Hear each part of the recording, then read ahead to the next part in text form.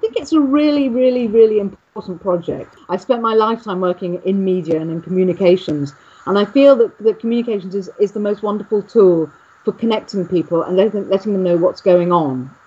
And particularly at the moment, not just looking at all the subjects that transition covers, but actually looking at what's happening to our media in general, is that there's less and less reporting of what I might call the small but really urgent and vital stories that are going on, not just in the UK, but also all over the world. I think that those are stories that really need to be told. And I feel that having a newspaper in your hands is a really clear way for people to see all the different aspects of what we call the transition movement and all its allied community projects and enterprises that we connect with. It speaks about transition in a physical form. I mean, there's plenty of stuff out there that's online, and really, really good things, really interesting blogs by lots of people, including myself and myself. But there's nothing that people who don't go online or are looking for something specific that they might actually just pick up or meet or buy by accident, or that they go to an event and pick up. So I think that is a unique selling point in many ways, is that it's actually physical and it's in your hands. And because it's in your hands, you can therefore see all the different subjects that we cover,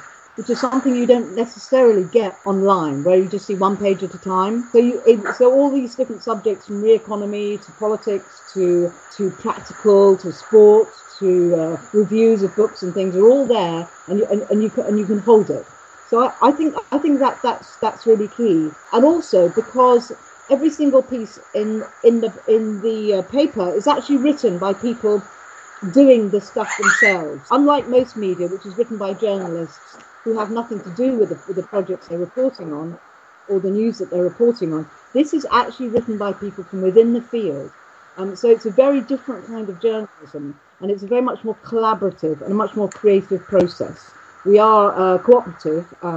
Both the workers' cooperative, and also we work with all our contributors. So it has a kind of cohesive effect.